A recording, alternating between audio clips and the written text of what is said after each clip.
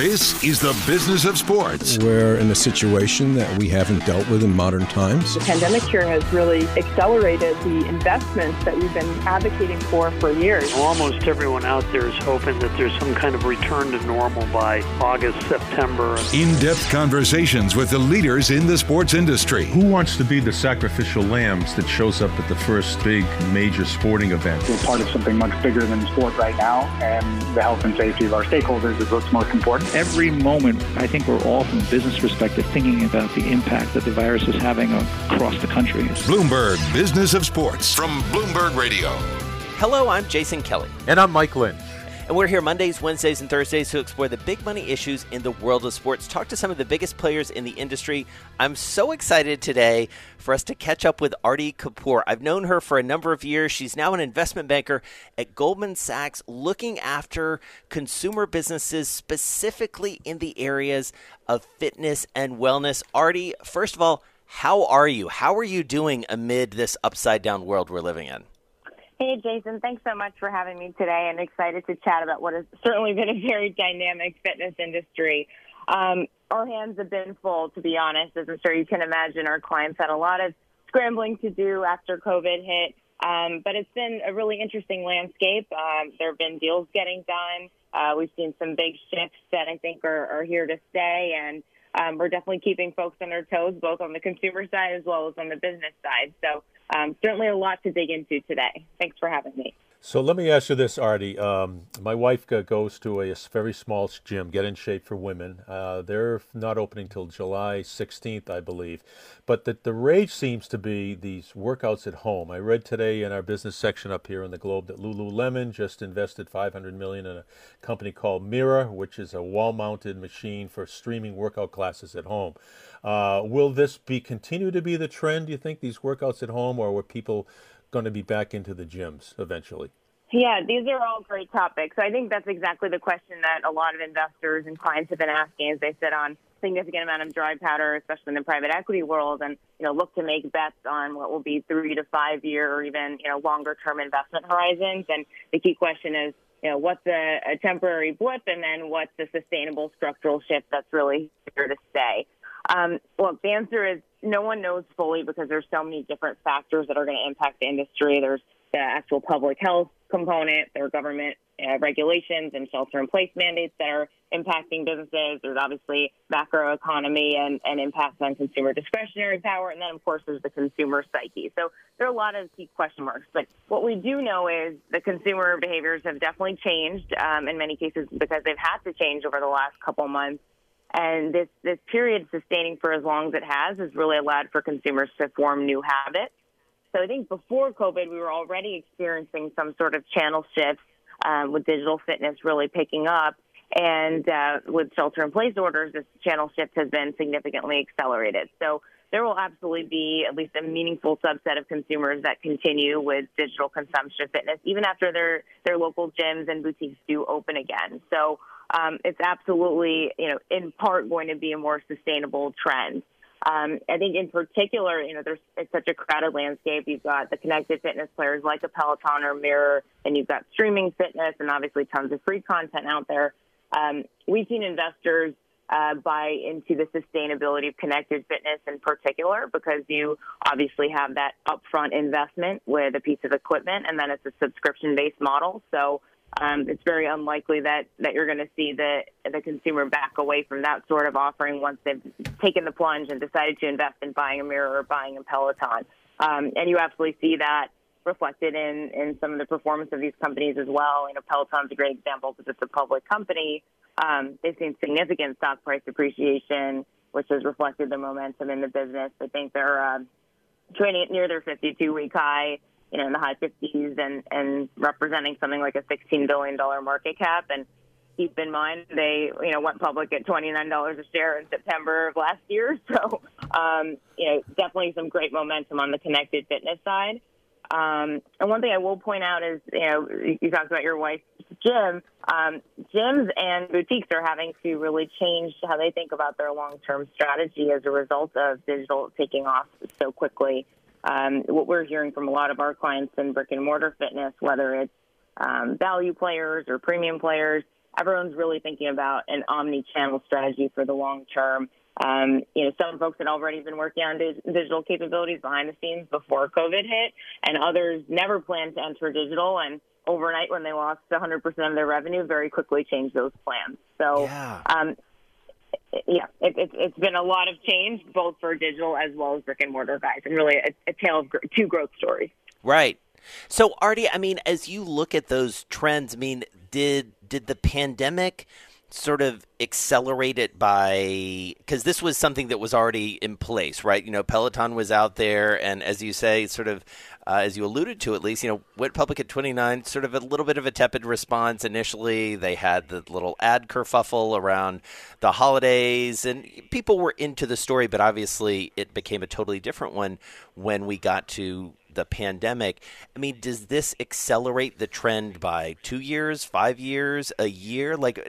But how do you model that out?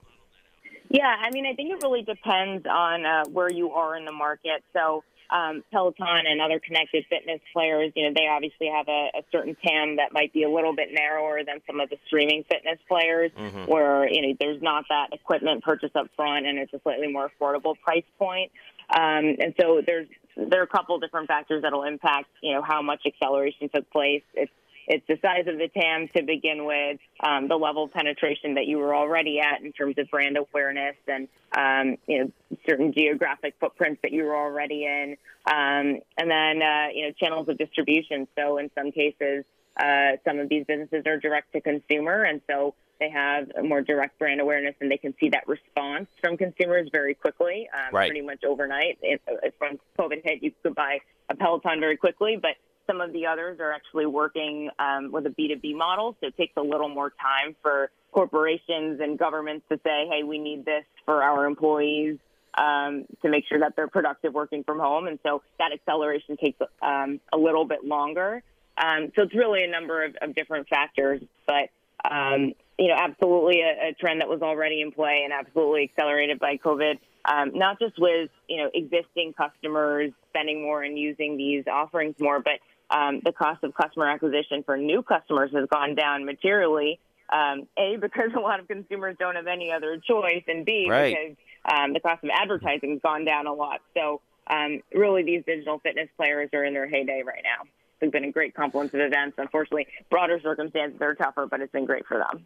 Aarti, I love the way you simplified it, brick and mortar versus digital, because this saves me from running down 10 different names of brick and mortar workout gyms. So who survives in the brick and mortar business and why? Anybody who's done any research about and has any fears about going into a big gym knows about droplets and can stay in the air for 3 hours or so because people are breathing hotter and it's a warmer atmosphere. Do they move their spin cycles outside? Do they move their equipment outside? How do which, if any at all, the brick and mortars survive this pandemic? Yeah, it's a great question. So a couple things. All brick and mortar segments will absolutely be impacted, right? Everyone needs to follow new regulations. Everyone needs to spend more on sanitizing, hygiene, labor to make sure that there's, cleaning measures in place, signage, et cetera. Everyone needs to restrict capacity and throughput to some extent. So there's no business that's unaffected, but there are certain segments that are definitely better positioned than others. So if you were to break down the brick and mortar industry into a couple segments, just oversimplify, you've got the value players like a Planet Fitness, you've got the premium players like an Equinox or Lifetime, you've got mid-tier folks like a 24-hour Gold's Gym, and then you've got the boutique players that are mostly a la carte models and class-based group fitness. Going through those couple segments, HVLP is actually seen as very well positioned. They've got an affordable price point, so they're less susceptible to macro pressures.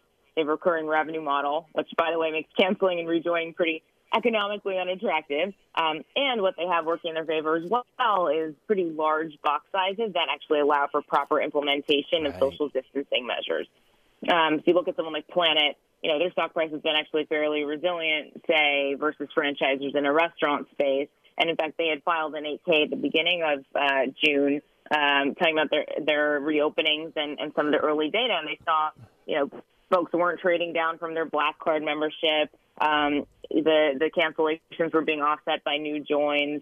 So they had some pretty healthy data for the reopening. So HLP, I think, is pretty well positioned. And then premium folks, they similarly benefit from recurring revenue and large box sizes that allow for social distancing. And in this case, with the premium folks, they also have the added benefit of multi-person memberships. So you have couples or families, and you see a lot more stickiness that comes from community engagement. So those two are definitely well positioned. I think where we run into slightly more challenging dynamics would be in the boutique fitness segment. You have an interesting phenomenon. On one hand, this is where we saw some of the strongest brands, the best unit economics, et cetera. But with a la carte models, you don't have recurring revenue. And then most importantly, you have really small size boxes with high density of consumers. And so, the highest perceived risk in terms of, COVID impact. And so these guys can certainly open their doors, but they're going to face significant capacity constraints versus the status quo and see probably the greatest delta in their unit economics. So I think this is where we'll see, challenges for the foreseeable future. And then, of course, the mid-tier health clubs, which are already under pressure last year. So someone like a Gold or 24 Hour, where they've been under liquidity pressure for years now and have filed for bankruptcy and are pursuing financial restructuring. So the simple lay of the land is I'd say HVLP like Planet and then the premium health clubs like a Lifetime are probably best positioned for the foreseeable future. So, Aarti, let's go a little bit deeper on boutiques because it's an area that very close to the hearts of me and you. We talk to these folks all the time. Rick Stolmeyer was on this pod 5-6 weeks ago. He was saying from MindBody that 25% at least of boutiques could just go out of business. What do you make of that? What do you hear from the boutique owners? So it's a big number that could go out of business, unfortunately, and it's a pretty believable number. We've heard that same estimation come from a number of management teams across the industry. And I think the reason it's so believable that such a significant part of the industry could go away is because there are a number of players that just don't have a backstop in terms of, capital cushion or institutional funding. The vast majority of this industry it's very fragmented and owned by mom and pop small private owners versus large institutional players. So these guys have to close their doors. They lost almost 100% or 100% of their revenue overnight. When they reopen, if they reopen, they're going to have half of the number of consumers. They're going to have higher expenses running through their P&L, and in many cases didn't have the margin to give away in the first place. So it's unfortunately there's going to be a lot of impact on cash flow for these businesses, and many will reopen only temporarily or not at all. Where you will see businesses survive would be, the scaled players. So someone like a Barry's who's backed by North Castle or Core Power backed by TSG or Exponential Fitness. They have the benefits of scale.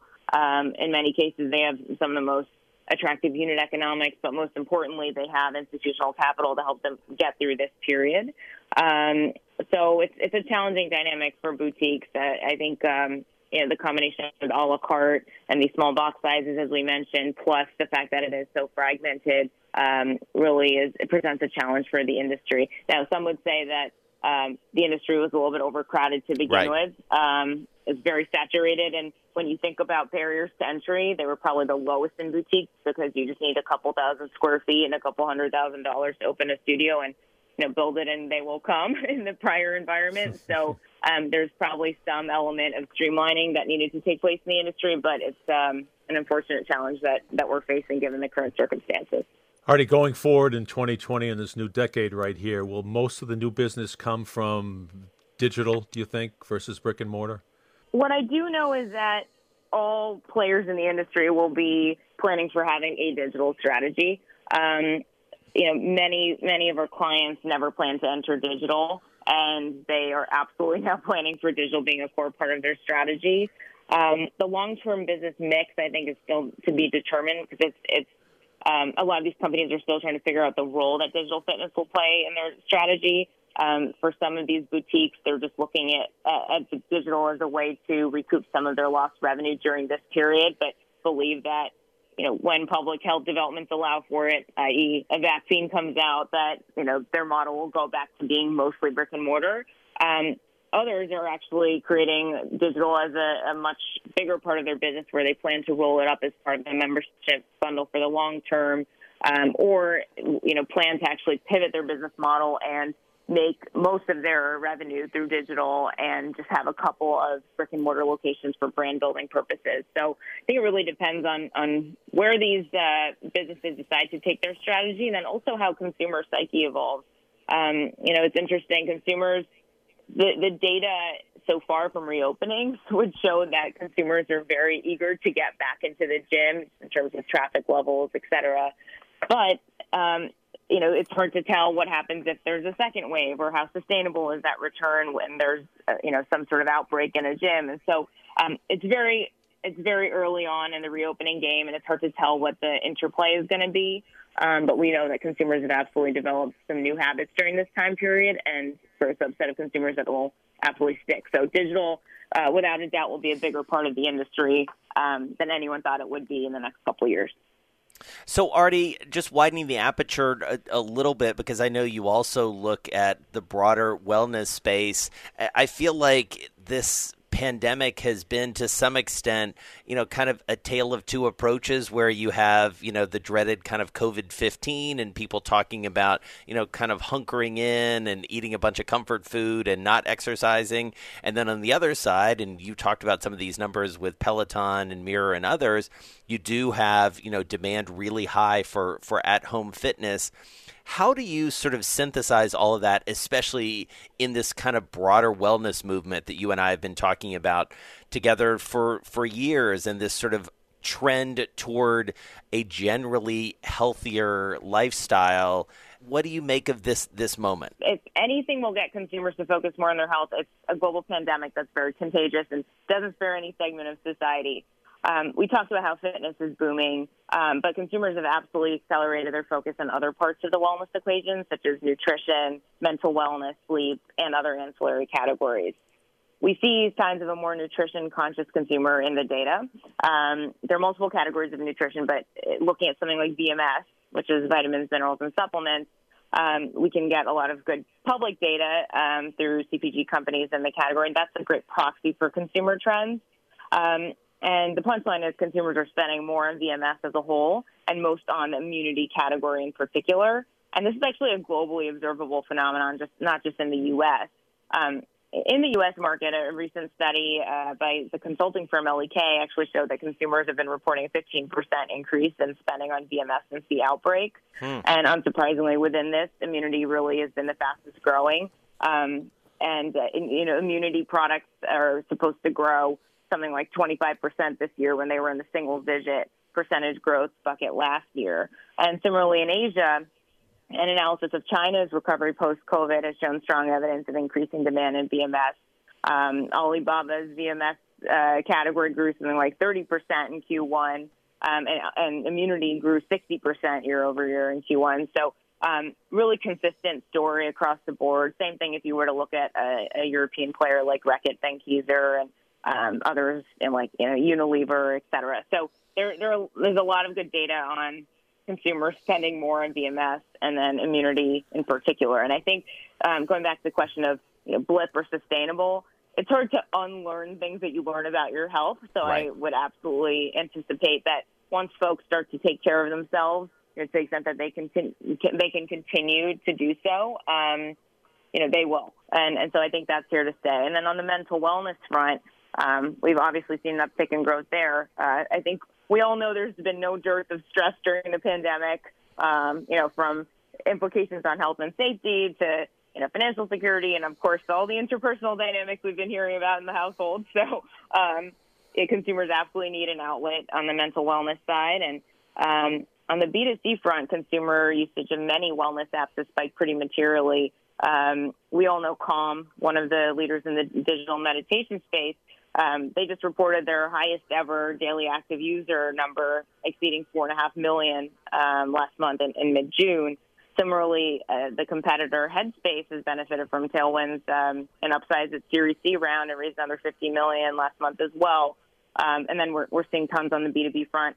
I think, right here in New York, Cuomo announced that the government had teamed up with Headspace to provide mental wellness resources to New Yorkers. So all across the board, there's definitely an increased focus both on, nutrition as well as just taking care of yourself from a mental wellness standpoint. To me, that's very interesting, the mental health, because I hear it all the time. I'm depressed. I'm on antidepressant right now. And it's sort of an amorphous part of this whole pandemic that's been going on right now. Do you actually see facilities opening up other than just going to your doctor and asking for a antidepressant or going and talking to a therapist, facilities for mental health? I think mental health will probably be best served through digital offerings. A couple reasons. So first of all, it's a very private, personal matter. And so when you think about the purpose that physical facilities have served in something like fitness, it's really about community and engaging with others while you're working out. For mental wellness, it's more of a personal journey. So that's actually pretty well served in terms of the digital channel. I'd also point out that there are a number of digital players that are really just trying to make mental wellness more accessible, either in terms of breaking it down and making it easy to start your journey, or making it more financially accessible. Someone like a Talkspace is trying to really democratize mental wellness and make something, therapy, which is normally pretty unaffordable for a lot of the population, making that accessible from a dollar standpoint. So I think the digital solutions have shown that they can address something that's personal in someone's own space on their own time. They can make it easy and simplify. And, like you said, it's a complicated, amorphous segment of the wellness industry. They can help to really simplify that and demystify it. So all these things put together, I think digital will probably take off more than physical facilities. But, of course, there are a handful of meditation studios and others out there that have certainly done well, but I think digital will probably be the prevalent channel for this segment of the industry long term. So, Aarti, I want to wrap up by asking you a more personal question, because when you and I first met and I was working on my book, Sweat Equity, in which you feature quite prominently, you actually kick off the entire book. I mean, your whole approach to this was a very personal one. I mean, it was driven by some of your personal interests. I wonder how you've been doing sort of through all this, how your own routines around fitness and wellness have changed. Absolutely. Personal, professional passion of mine. I love the health and wellness space and absolutely got into it just through my own journey. It's been interesting to see. I think, again, I've been a case study of how the consumers had to evolve. As you know, Jason, I was a big boutique fitness goer. Went to SoulCycle multiple times a week and had my whole in-person lineup decided for every week that was pretty regular, and spent a ton of money on the boutique fitness category. Never thought I'd be a digital fitness user, and then I left the city, fled in March, haven't been there for 4 months, and had to figure out something to do in the interim. So I tried a bunch of digital fitness offerings and had tried some free trials, then ended up going to a paid monthly user, and actually just upgraded one of my memberships to an annual membership. So I have definitely been a great case study, again, of how the consumers had to change. And, on the VMS and all the other categories, have I increased my immunity supplements? For sure. Am I taking care of myself with sleeping more and staying at home? And working from home has definitely helped with that. But absolutely have been a case study of all of these changes. And I think what's going to be interesting is trying to figure out when all of these institutions reopen, when I have the ability to potentially go back to all of my quote-unquote old habits, what do I ultimately decide to do? And how sticky have these changes been? Well, it's great to catch up with you. As I said at the time when the book came out, you were my Rosetta Stone in understanding all of these trends. You continue to be so. I feel like we've all got a lot smarter just listening to you break it down. As always, Goldman Sachs' Aarti Kapoor, looking at all things fitness and wellness. Really good to hear your voice. Stay well amid all of this craziness. Thank you. Stay well. Talk soon. And you can catch our podcast right here every Monday, Wednesday, and Thursday. I'm Jason Kelly. Find me on Twitter at Jason Kelly News. And I'm Mike Lynch. You can follow me on Twitter at LynchyWCVB. And you're listening to Bloomberg Business of Sports from Bloomberg Radio around the world.